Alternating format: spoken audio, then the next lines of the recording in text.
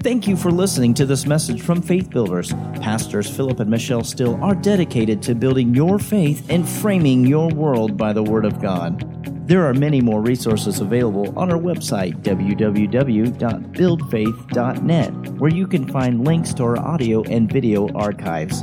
We also invite you to join us online for our live stream services. Remember to build your faith and frame your world by the Word of God.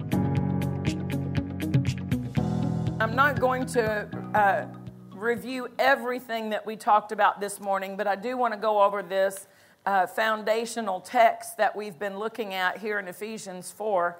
If you were not able to be here this morning, if you were working in another department, children's ministry, things like that, please go back and listen, because we covered a lot of ground, and I know it will strengthen you, because this is food to grow by. This is some of that miracle grow we were talking about.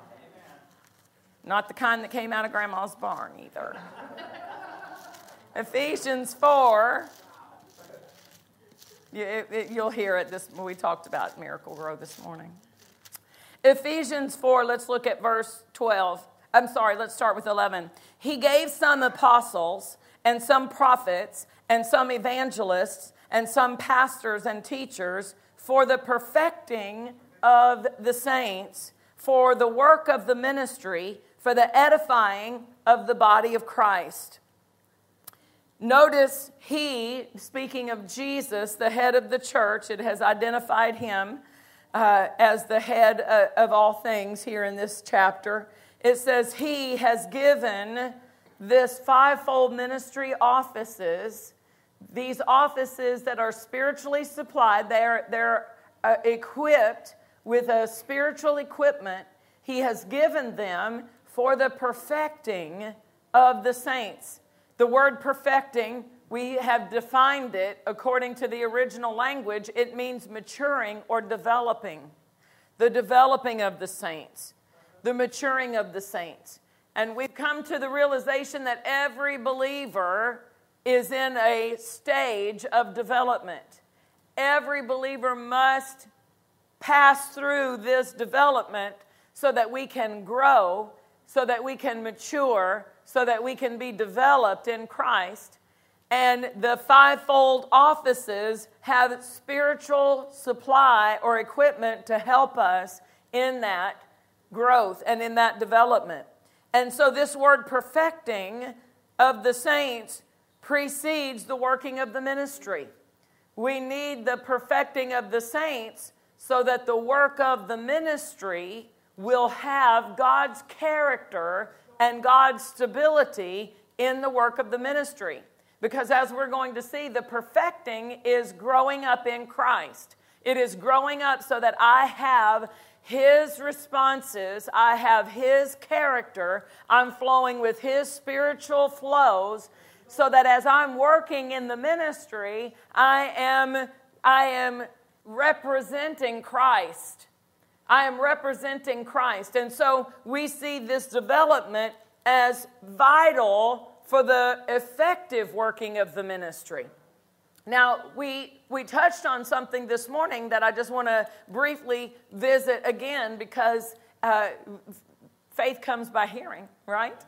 And so we discussed how the early church, when they came to a place of growth, that they needed to be able to put some other people in a position. It says that because of their growth, the widows, the Grecian widows, were being neglected in the distribution of food. And so they needed to find some people to help in that department. They needed to find someone who could effectively represent Christ as they were distributing food, right? And what a requirement they had for this food distribution department. What a requirement, right? And that requirement was that they would be people of integrity, people of honest report, people who were filled with the Holy Spirit. And so they wanted people who had a level of development already operative so that they're representing Christ. And we also see that two of those went on, Philip and Stephen went on to have greater responsibilities given to them. And those greater responsibilities came because they were being faithful in the position and developing that faithfulness and developing. And so it would be detrimental to put people in positions, especially where lives are affected, not just for the lives that they could affect or influence negatively, but also for their own welfare. For people who are, the Bible says that you should not lay hands suddenly. Well, that laying hands suddenly means don't be quick to put people in position of leadership and responsibility who have not, because it's going to hurt them. They're going to think, hey, I'm okay because they're letting me do this, but they're not okay in their walk with God in other areas where they're being carnal, or they're allowing the enemy to lead them away into sinful things, and then they want to come back and say, but I'm okay because they're letting me do this and this in the church. So it's not just hurting anybody that they could influence and their bad example, but it's also deceiving that person to think they're okay because they've been given a responsibility. And yes, there are, that doesn't mean someone has to be saved a certain, have to a whole year or whatever, but there are certain departments that they can get in entry level and learn their faithfulness and be around other people who can help them learn and grow without being in a position where they're leading other people. They can serve until they grow in maturity to a point that they are developed, perfected, developed, matured, developed to a place where they are going to be safe influencers. Safe influencers. So that responsibility is in the church. That responsibility is in the leadership of the church, that we all have to walk by the same standard of love. We all have to walk by the same standard of living by the precepts of God. And so we want to have the best interest of people and their growth, and not just please them by making them feel good. Our job, there's a lot of times I preach sermons and you probably don't feel good. But if you're growing, I don't care how you feel as long as you grow. That's what's important to me. If it makes you jump off and run and shout, that's fine. But if it doesn't, if you're still growing, then without the running and jumping and shouting, I'm still okay as long as you're growing, as long as you are receiving something that's going to help you walk with God. Amen? And so that's what we've got to have in our mindset when we're helping other people grow, is that it's not going to benefit that person to have a responsibility just for the sake of having a responsibility. They've got to show and develop and learn faithfulness in their life by serving just like anybody else, so that they can grow and have a stability in that growth.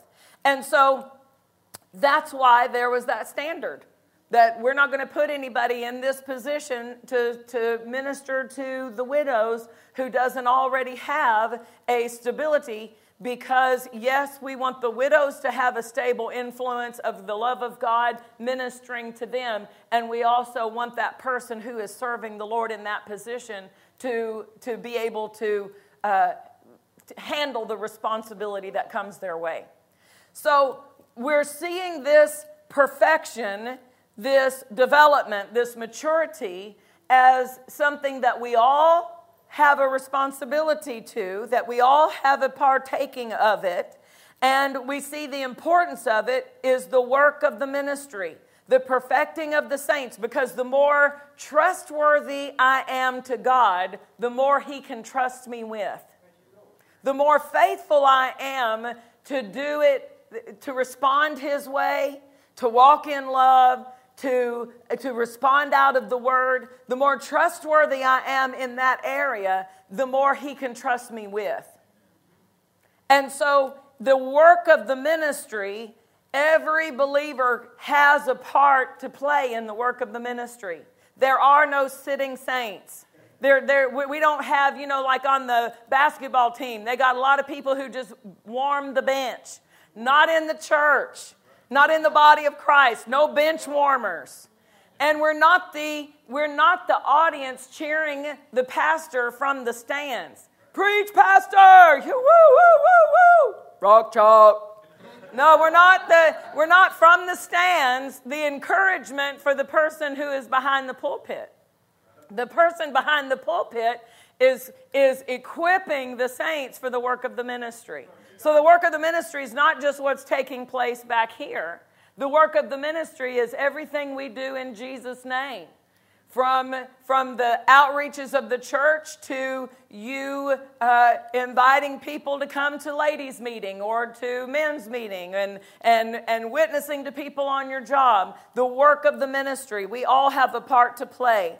We all have a part to play in the local church.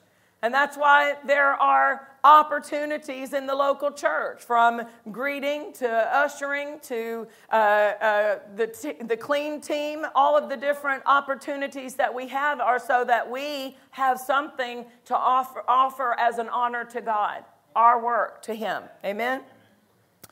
And so this morning we talked about the different stages. We looked at the milk stage that we saw from 1 Peter.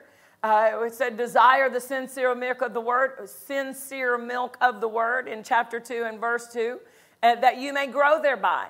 And so that's the responsibility as well, that we desire the milk of the word, and we desire to grow with it. And then we also looked at Hebrews chapter 5 that talked about the milk is for those who are still unskillful in the word of righteousness. And we talked about the fact that the more I am stable and established in who I am in Christ and the righteousness of God that I am and who Christ is in me, the more I am aware of that I am no longer just a mere human being, but I am alive unto God, and I no longer have to just depend on my emotions to handle things or my mind to be able to respond to adverse situations, but I can dip down into my spirit and I can respond out of who I am in Christ, and that victory that's available in my spirit, I can live out of my heart, and I can live out of that characteristics of God.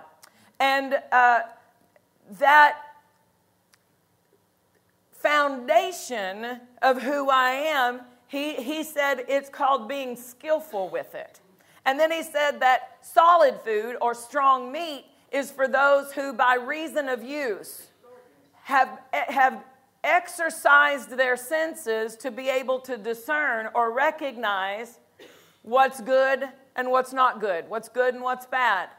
And that is by use. So there's no quick way to it. There's no just get hands laid on me, anoint me with oil and make me grow up. No, I'm just going to have to walk out the word and grow. I'm going to have to be a doer of the word and grow. I'm going to have to feed on the word every day and grow. And as I grow in the word, I'm going to have that maturing and that developing, and I am going to be what we see in verse 13 here of Ephesians 4. It says, till we all come in the unity of the faith and of the knowledge of the Son of God unto a perfect man. Again, the word perfect means mature and developed. In the original language, it talks about a process that needs to go from start to finish. And we liken that into how a baby is born, and that baby has all of its bones, it has all of its organs, but it's not formed fully. Those bones aren't as long as they're going to be. Those organs aren't as strong or at the size that they're going to be. As they grow, as they develop, they grow into maturity. They grow into a different stage. And so that same thing is true for the believer, that as we feed on the Word of God, we grow into that. So that's our foundation. Do you see how quickly I got through that? Whew, I'm so glad, because sometimes I just re-preach it and we get stuck all over in that same thing. Go back and listen to the rest of it. Galatians is where I want to go next. Galatians is where I want to go. And I'll tell you what's been in my heart as I've been praying for you. I'm praying for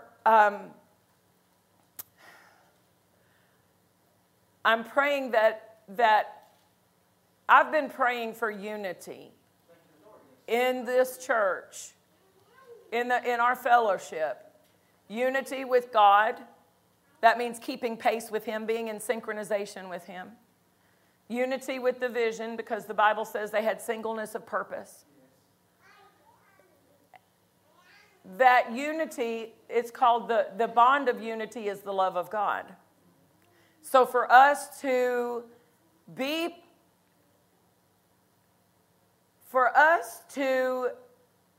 successful in the things that God is telling us to believe for, both individually in our families and as a church family,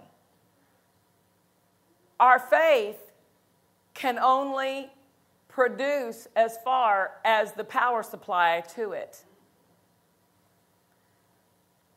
If you have an instrument, this bass guitar, this piano, those instruments are perfectly functional, but if they're not plugged in to a power supply, this keyboard can be a fully functional and it can produce great things, but if it's not connected to a power supply, then it's not going to be effective.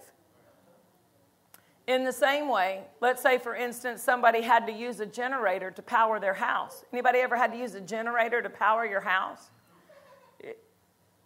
You don't run everything on the generator. You're like, no, we're not doing the dryer. Don't run the dryer right now till the electricity comes back on, because the electricity is going to provide enough power so that everybody can watch their TVs in their own rooms, and we can have the refrigerator going, we can have the dryer going, the washer going, we can have everything if the electricity is. But if we are down to generator power, we are only going to use what we need. We need the refrigerator to stay cold, and we need maybe a light or two for whatever, but we're not going to run everything on the generator because it's not going to produce enough power to run everything. And I believe there are a lot of Christians whose faith is effective, but they don't have enough power supply of love to move it, to make their faith operative. And because God is dealing with us about expansion and dealing with us about reaching into more, that's going to require not just more faith.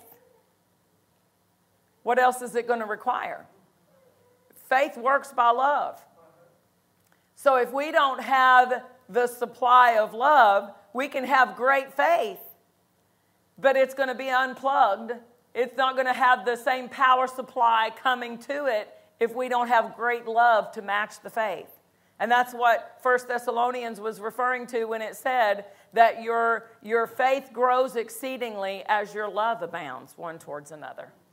So we've got to develop and mature in the character of God, not just in our faith, because our faith we can have all of the right parts in place to operate faith, but if we're not growing and maturing as believers in our walk with God, in our love walk, in our walk with one another, in our ability to maintain our joy, in our ability to preserve our peace, if we are moved by every different outward situation and circumstance, there's not a stability there.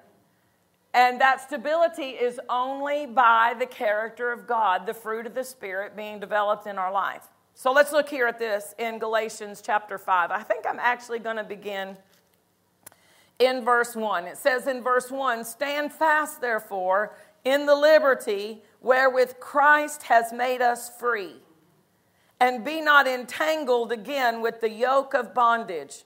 So there's a liberty, and to stand in it, we're going to have to maintain that stand in that liberty. And then he's comparing that liberty, there's a contrast here in this verse, a yoke of bondage. Now go with me to verse 13. "For brethren, you have been called unto liberty, only use not liberty for an occasion to the flesh, but by love serve one another. By love, serve one another. I have a list here. I want to just give you, you may not want to try to write all these down, but I just want to give you a biblical New Testament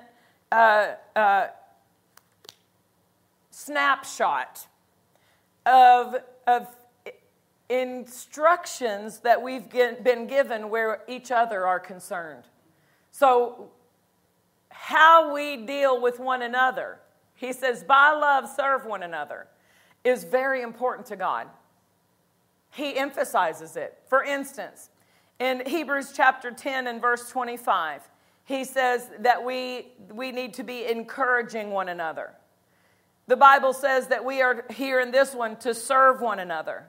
The New Testament encourages us to greet one another, to comfort one another, to care for one another, instruct one another, welcome one another, love one another.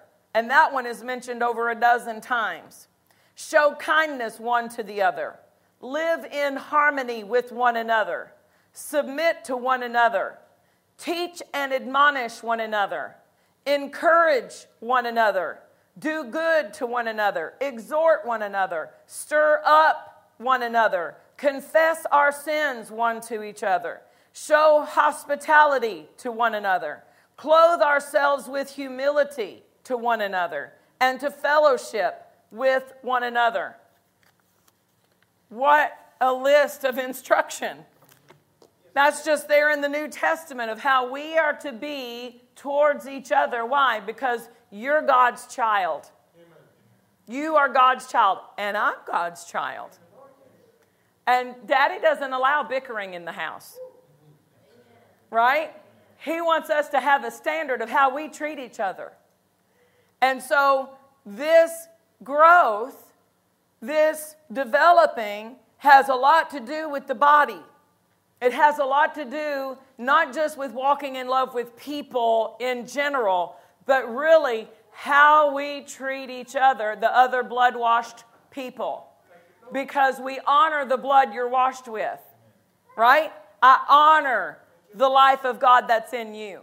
You remember Pastor telling the story about when we were first married and we had an argument and he had stormed out of the house. He had, spoke really gruff to me and stormed out of the house and he went to work. He was working at the Piggly Wiggly at the meat department, and so he had to open up the meat department. He went back there and he's still kind of mad, and he's, throwing that chuck roast and getting everything ready and kind of like that. And about that time the Lord said, "How dare you talk to my daughter that way?" He called me. "I am so sorry.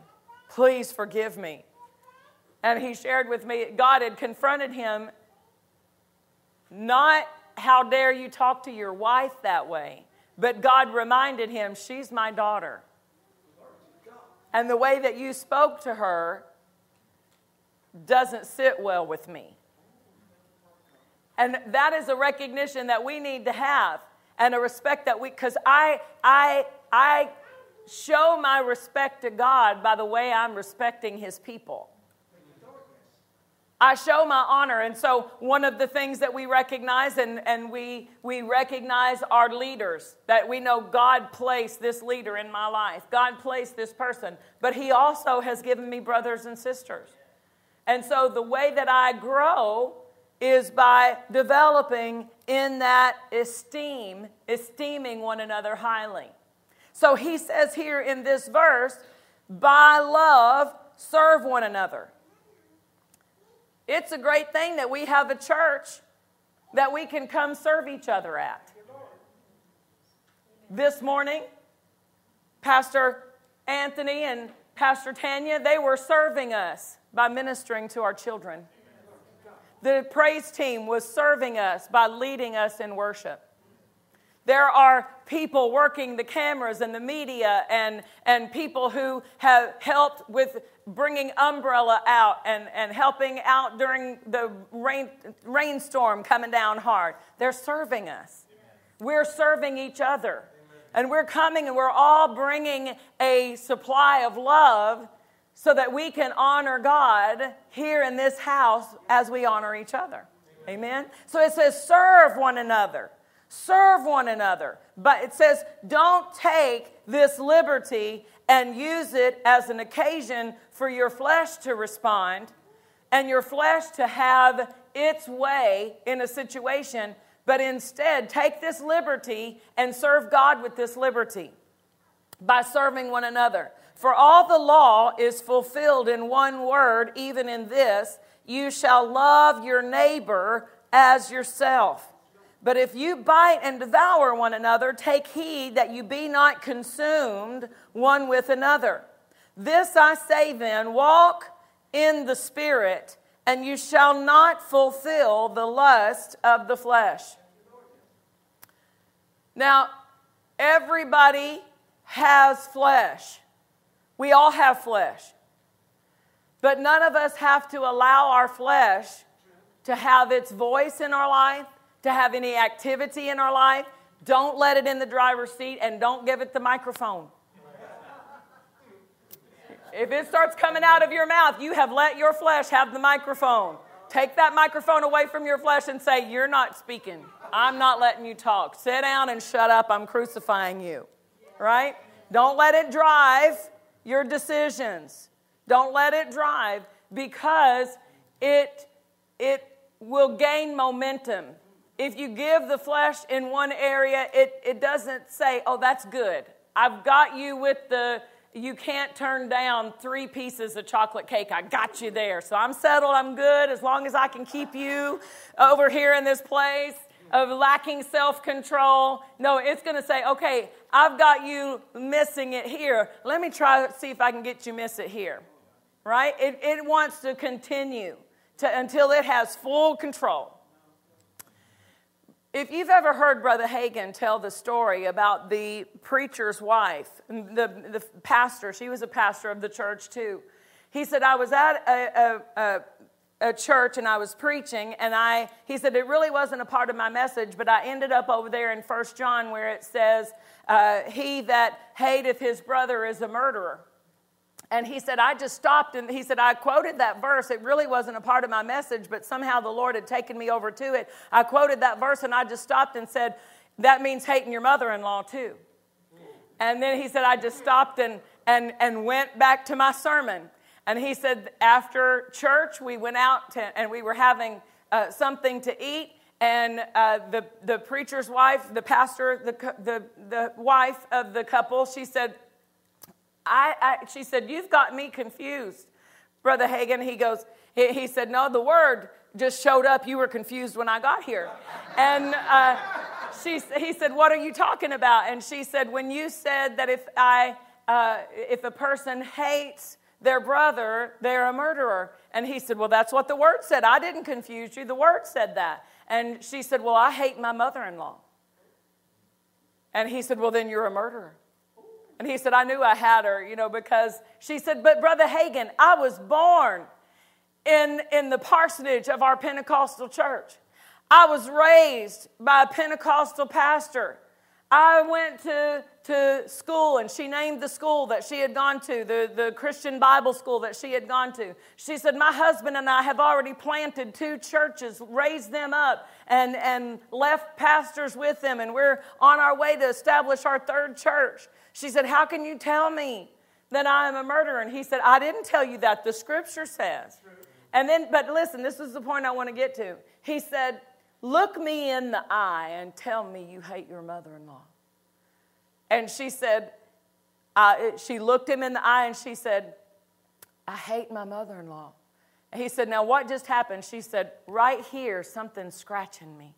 He said, that's the love of God that's been shed abroad in your heart. You don't really from your heart hate your mother-in-law, but you're just letting your flesh do all the responding. You're letting your flesh because she's offended you, because she's done something in a way that you didn't like. And he explained that her husband, the man that she had married, was an only son. There were daughters, but he was the only son, and his father had died early, and he had taken over the company business, and his mother and his sisters had kind of bossed him around, and now he's married, and his wife doesn't want the bossing coming from the other women in his family, right? He said, you don't really hate your mother-in-law. That's your flesh. You're offended at her, and you're allowing your flesh to respond. And I think a lot of people have ruined good marriages because they didn't know the difference between what was bothering their flesh and how to say, you know what, I'm going to reach into my heart and I'm going to love you out of my heart, and I'm not going to let you pluck my last nerve today. Because that's a choice. You can choose not to be bothered by it. You can choose. You can guard your heart. You can go ahead and build 1 Corinthians 13 into your heart so that you're not easily offended. Now, did we talk about offense a little bit this morning? We talked about how that John the Baptist, who had revelation from God as to when he said, the one who sent me to baptize told me that when I see the Spirit of God descending and remaining, that would be the Christ. And he, on the day he baptized Jesus, testified, today I have seen the Spirit of God descend upon and remain upon him. He is the Christ. But then fast forward a few chapters, and he has been put in prison, and he sends his disciples to ask Jesus, are you the one? How did he lose what he had gained from a direct revelation from God? Supernatural revelation. He had light that he proclaimed and brought other people into that light, and now he's lost that light. Jesus gives us the key when he responds, and he says, go tell John that the lame are walking, the blind are receiving their sight, the gospel's being preached to the poor, and blessed are those who are not offended in me. The offense caused him to lose the revelation he once walked in. And that offense is what we also saw in 1 Corinthians chapter 3 when he said, you should be able, I can't speak to you as unto spiritual, chapter 3, verse 1, brethren, I can't speak to you like you're spiritual, but I have to speak to you like you're carnal because there's envy, strife, and jealousy. So he said, carnal, evidence of carnality is envy, strife, and divisions. Envy, strife, and divisions. They were evidences. They were symptoms that they were not adults yet. They were not developed yet. They were not mature yet. They weren't sinners. Let me say that again. They were brethren. They weren't sinners, but they weren't mature either. They weren't developed either. Oh my goodness, when I first got saved, I was like, Jesus, help me grow up. I was so aware of how immature I was spiritually, how short my fuse was, how easy I was to get my feelings hurt. And I would pray, Lord, help me grow up. I just want to be past this stage of my life. Praise God, he has. But I had to recognize that it was a walk. It was a process. I had to walk it out. And so he said the envy, the strife. Now, strife is an open door. Because the New Testament also tells us where there is strife, there's every evil work. Where there's strife, there's every evil work. So how does that evil work get into the things of God? In God's kingdom, how does the evil work get in? It gets in through strife. Because strife is a step out of love. If I'm in strife with my husband, I'm not operating love. I'm not submitting to the love command. If I'm in strife with someone in the church, I'm not submitting to the love command. And I can think it's just my feelings. I can think it's just me. And the enemy would love for us to think that. He would love for us to think, oh, that's just your feelings. You just got your feelings hurt. And how dare they talk to you that way? And, snap the fingers and get the attitude. And as you mature, though, you recognize that's not just my feelings. That's an opportunity to step out of love. And I would rather forgive and give up my feelings and say, you know what? Feelings are overrated. They're just overrated. I don't have to let my feelings get in the way of my obedience to God. right? And so this recognition that strife is something the enemy uses as opportunity to bring other evil works, other destructions. If you've ever heard Pastor Nancy Dufresne, she says it this way: before you get in that argument, you better check and make sure your bank account can handle what that strife's about to bring into your life. Because it's going to cost you. It's going to cost you. If you need to be able to pay your mortgage, you better just bite your tongue and walk in love. Right? Because it brings in destruction in other places. It hinders the faith from working. It hinders our love. It's the stony ground syndrome. The stony ground is offended ground. They were offended. And the word had started to grow, but when the difficult situation, or that someone made them feel a certain way, or they took that statement the wrong way, or whatever, it stopped the growth of the word. There was no further roots dug down in. It kept hitting that offense. The stony ground is offended ground. So if you are developing in love, love is not easily offended. Love has the ability to unplug all of the offense buttons. You know, if you brought your remote over to my house and tried to use your remote on my TV, it probably wouldn't work. Because it's not programmed to my TV. So the enemy can try his offense remote all day long, but I am no longer programmed to that remote. He can't push my buttons anymore. Because I've reprogrammed I've rehardwired my life to be programmed by these buttons. 1 Corinthians 13 buttons, right? So he says here, let's go back to Galatians chapter 5. If you bite and devour one another, take heed that you be not consumed with one another. This I say then, walk in the Spirit, and you shall not fulfill the lust of the flesh. The lust is the word that means desire or craving. If I will walk in the Spirit, I by default will not fulfill what my flesh is desiring. If my flesh desires to hold on to unforgiveness, I'm not going to give it its desire. I'm not going to give it its way. Yeah, but I don't want to talk to them. I don't want to see them. I'm not going to give them their way. I'm going to put my smile on and I'm going to walk in love. Right? I forgive that person. Why? Because I'm walking by the word and not by my feelings. I'm walking in the Spirit. And then it goes on and gives us a detail. For the flesh, lust, this word means to constantly have a strong desire. The flesh has a strong desire against the Spirit, and the Spirit has a strong desire against the flesh. Well, if I'm walking in the Spirit, then I constantly have a desire that is contrary to or pushing away what my flesh is desiring. Walking in the Spirit. It's capital S in the King James Version, but in the original language, you have to be able to read the context and determine, is it talking about the Holy Spirit or is it talking about my spirit, my born-again spirit?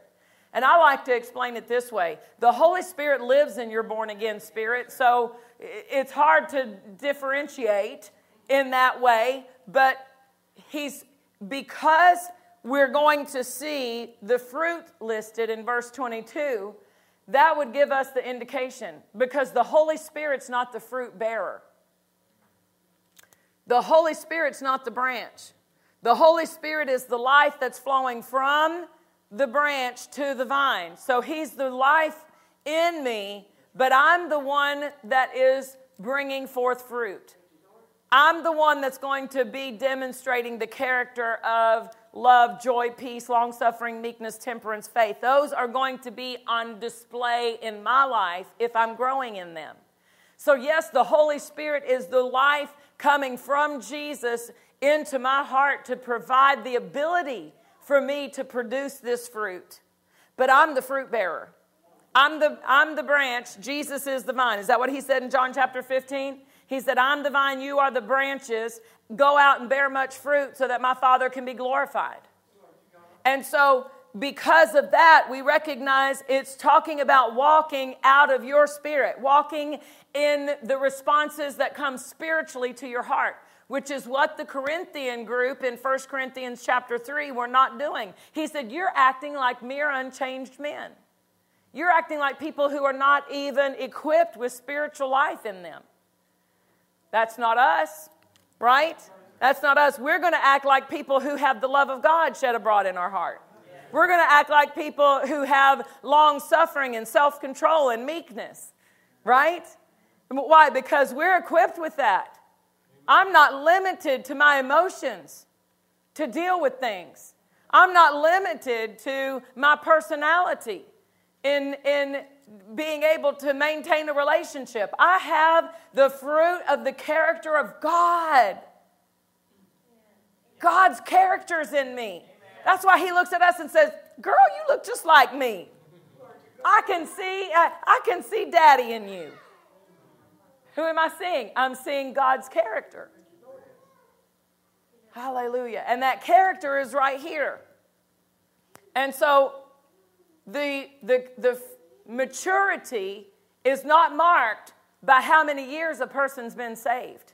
You can have someone who's been saved 25, 30 years, but if they haven't been a doer of the word, they're going to go to heaven, but they still might be at an elementary stage in their development.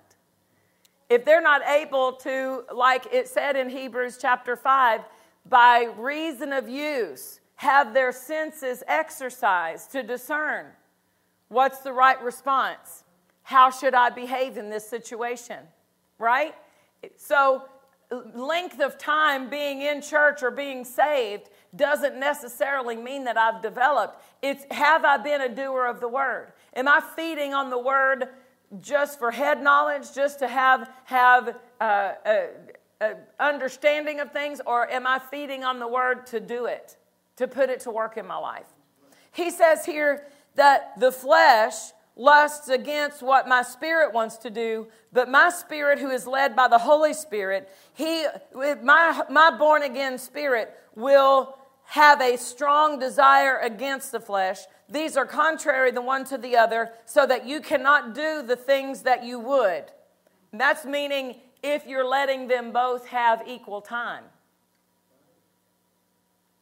If you're letting your flesh behave when it wants to behave a certain way, and then you're going to come over here and, well, now I'm going to try to be spiritual and I'm going to try to respond out of my spirit, you're going to always be in what Romans chapter 7, that straight between the two. I'm stuck in this place. Romans 7 is talking about carnal Christianity too.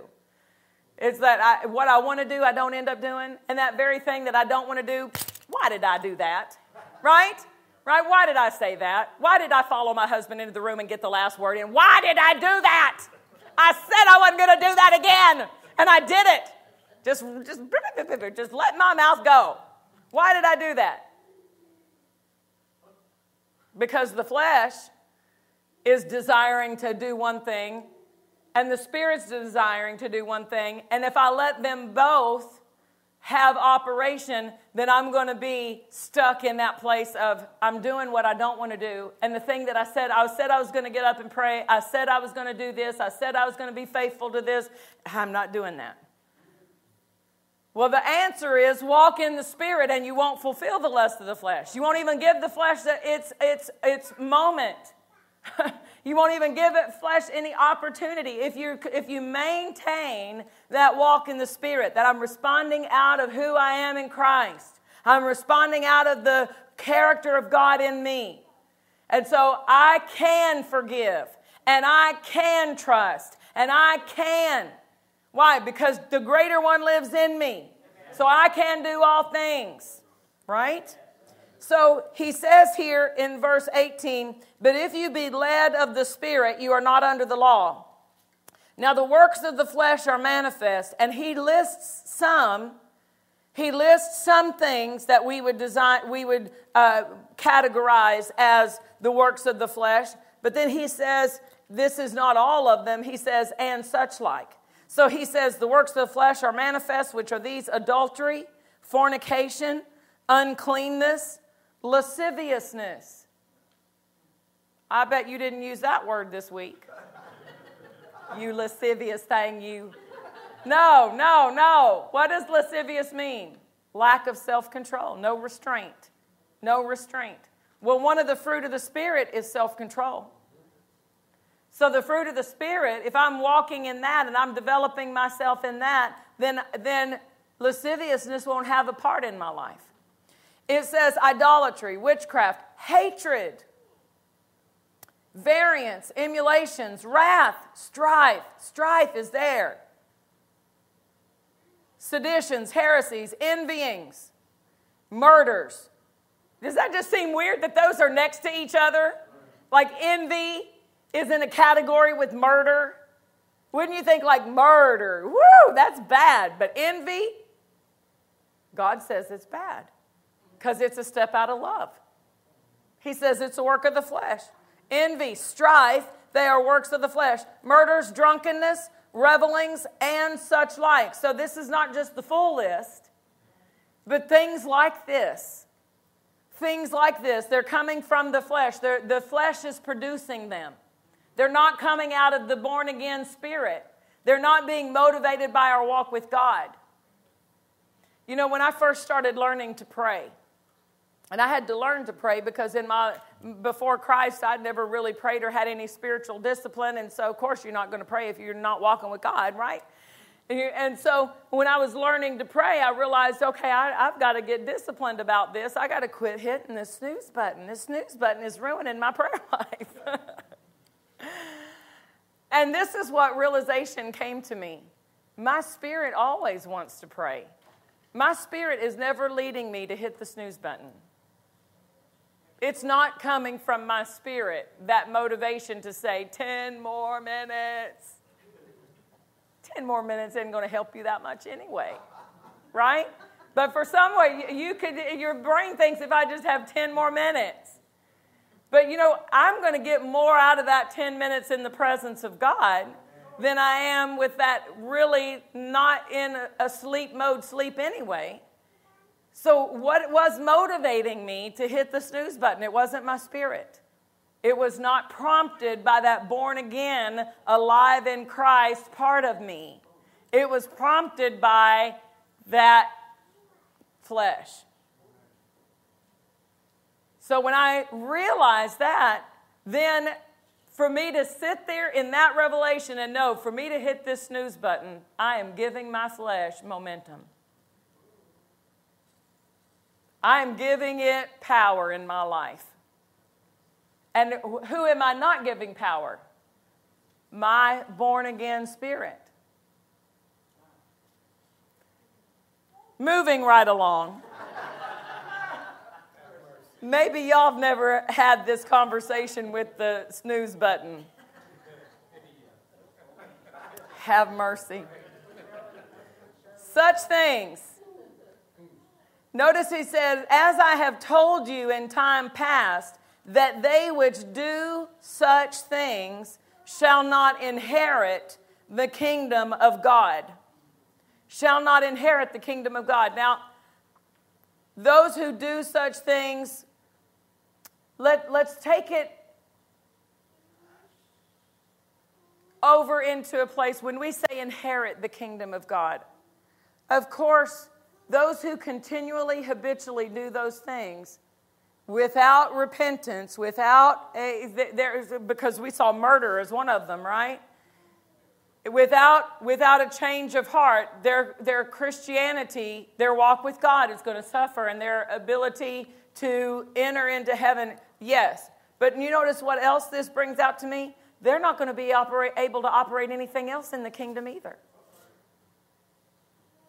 Not just eternity, but they're Christians who are allowing this activity of the flesh to dominate. They're not going to be able to operate victory in Jesus' name if you're feeding on strife. If a believer is critical. And how do we know that? Because we saw this morning, he said, lay aside, 1 Peter. He said, lay aside that evil speaking and hypocrisy and maliciousness. Christians, what are you doing with that? Lay it aside, he said. Lay it aside. So they had it.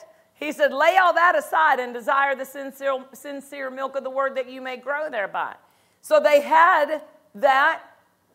You know, the Bible says, be kind one to another. Why did he have to put that in the Bible, right? Because they weren't being kind.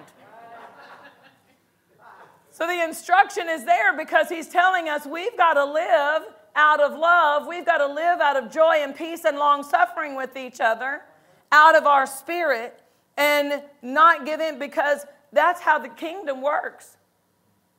And that's how the kingdom works. For me to be skilled in the kingdom operation of victory that I need and my ability to enter into the presence of God. If I come into the presence of God, but I'm all filled with strife and criticism for people, then that's going to be the first thing that I've got to deal with in his presence. Like, ooh, what's that in your heart? Right? So it says the fruit of the Spirit. The fruit of the Spirit. The fruit that is being produced in your spirit by the presence of the Holy Spirit in you is love, joy, peace, long-suffering, gentleness, goodness, faith, meekness, temperance. Against such there is no law. Why? What does that mean? Against such there is no law.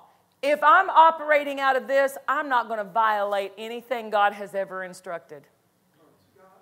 I mean, this is the key to walking in line with the Word of God. Develop these.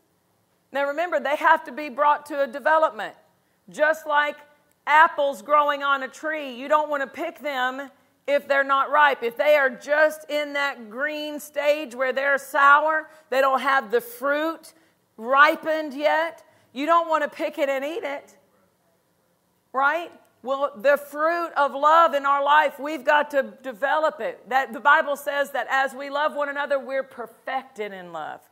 We're perfected in love. So it's not going to happen just because I'm saved. It's going to happen because I'm acting out of that ability of love that's been deposited or shed abroad in my heart.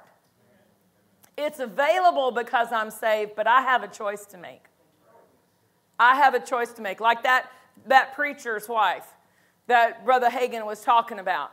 He said to her, it's coming out of your flesh. You're offended at her. You're upset with her. And you're dealing with her out of your flesh. And he says, you need to forgive her.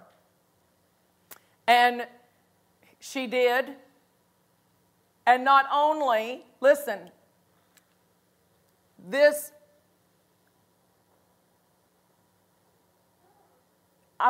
let me back up because that may be a different person. He was in a town, and this person who said she hated her mother-in-law, I want to say it's the same story. Some of you might have heard it as well. She had a child who was dealing with epileptic seizures.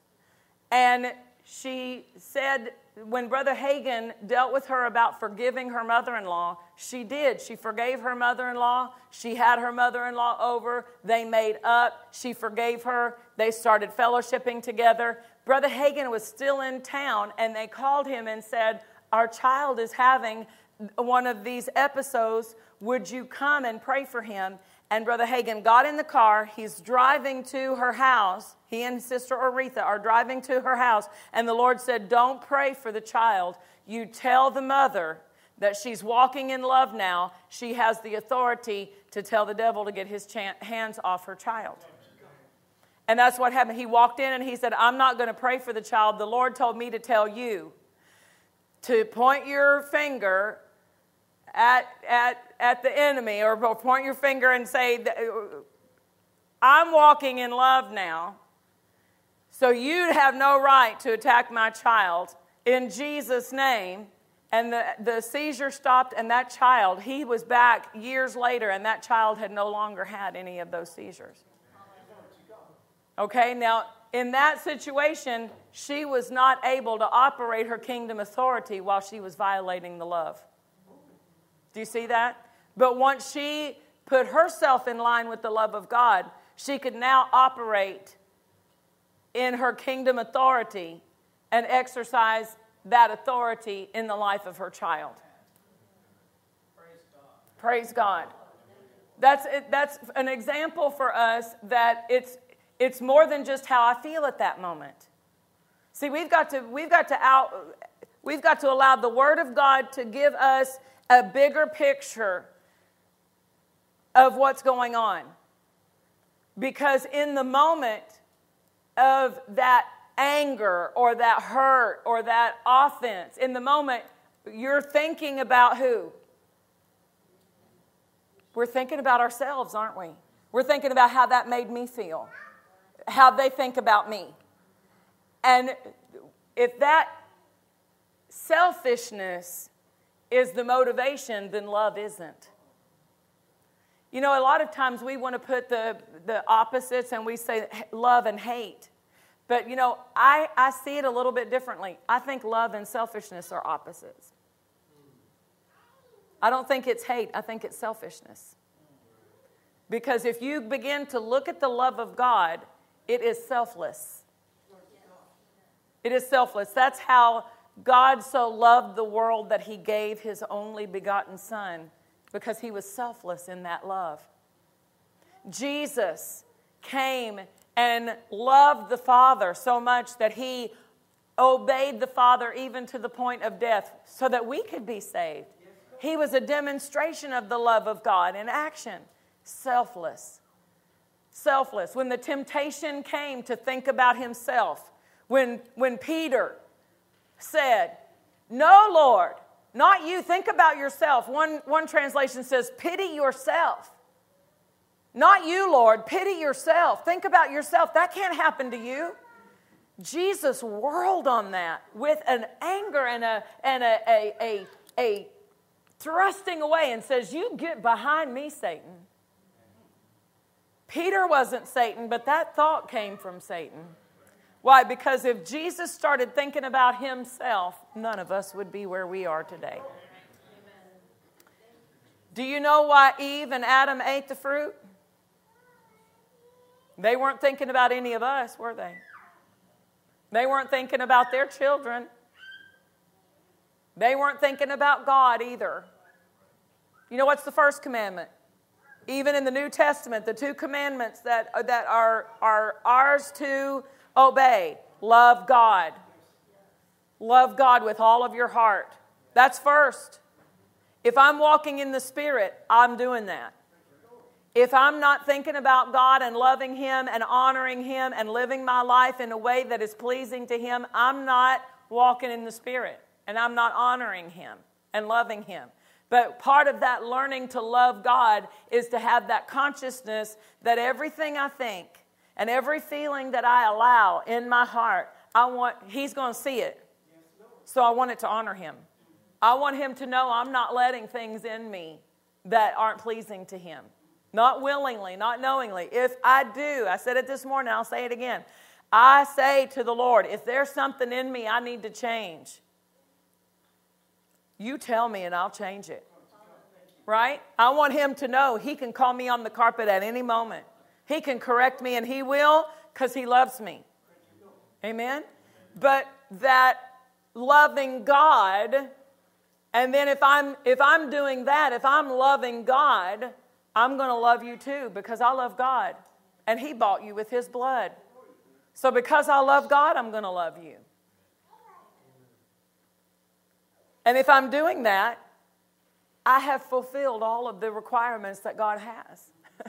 If I'm walking in the Spirit, I'm fulfilling all of those requirements that God has. If I'm walking out of this character, if I'm developing these characteristics, by default, I'm in line with the Word.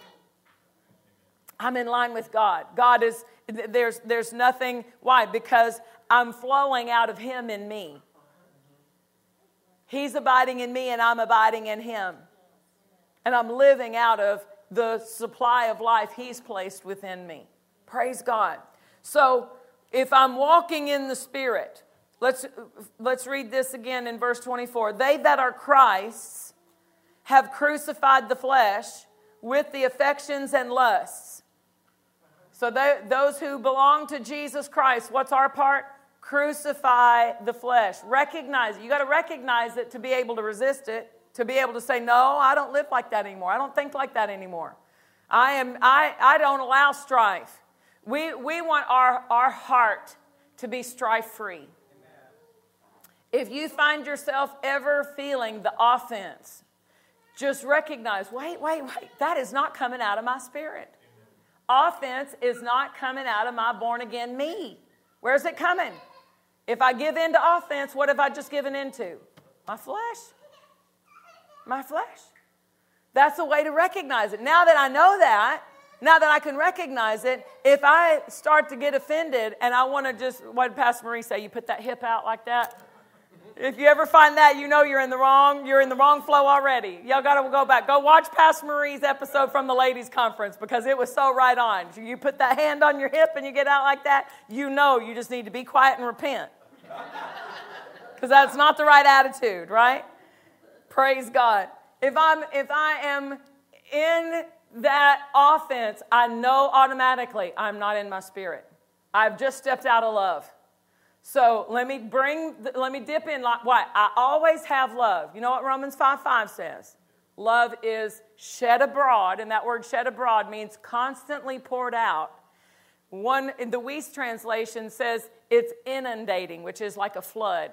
So there is a flood of the love of God in your heart right at this moment, and it's constantly flooding. You're never running dry on love. You're not like, oh, my love level's down really low. No, the Holy Spirit has poured out that love in the heart. It's abundantly there. But I have to yield to it. I have to choose to dip into that love supply and answer out of that supply and respond out of that supply and take that love and tell my flesh, I'm not acting that way. So instead of being offended, I'm going to bake her a pie. Instead of being mad at her, I'm going to bless her. What does it say? Bless those who curse you? Why? Why? Bless those who curse you. What do you want to do to somebody who curses you? Slap them! That's right! Ding, ding, ding. Right? That's what the natural reaction. Oh, no, you didn't. Right? Slap. Is not a fruit of the Spirit. So what do we got to do? Bless. The blessing overpowers the curse. But the blessing someone who curses you is walking in love. So if you get offended, I tell you, you want to make your flesh sit down and shut up? The next time you get offended at somebody, okay, I got offended at them, I'm giving them $50. And your flesh will be quick to say, I'm not going to get offended at them anymore. If I got to hand $50 to everybody I get offended at, I'm going to be saying, that's costly to get offended. Right? You listen here, flesh, you mess with me, I'll give them 100. Your flesh will be like, okay, I want some new shoes. I'm not going to be offended at anybody else because they're getting my shoe money. That would be selfish too, wouldn't it?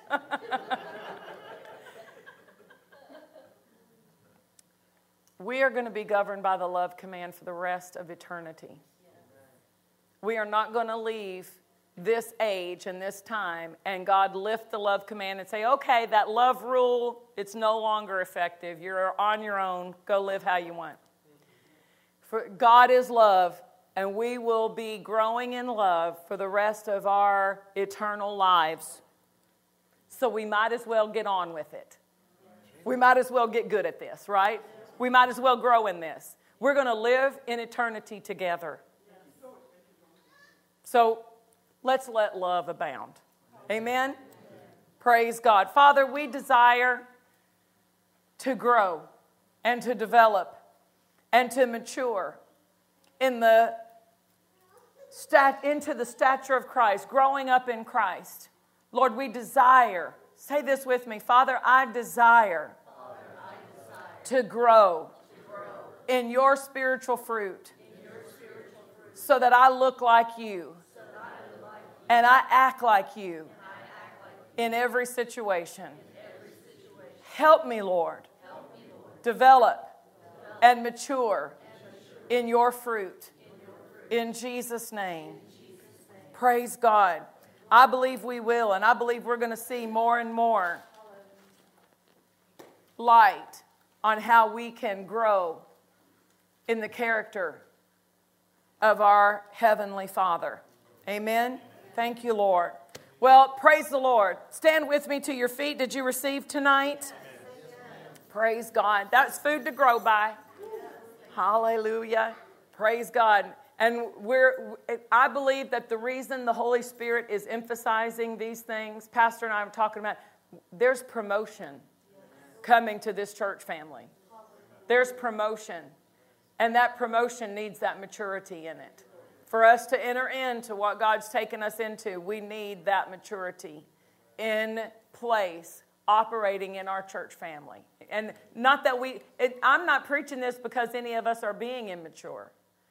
I'm preaching it because we're moving into more. We're all developing into more. Amen.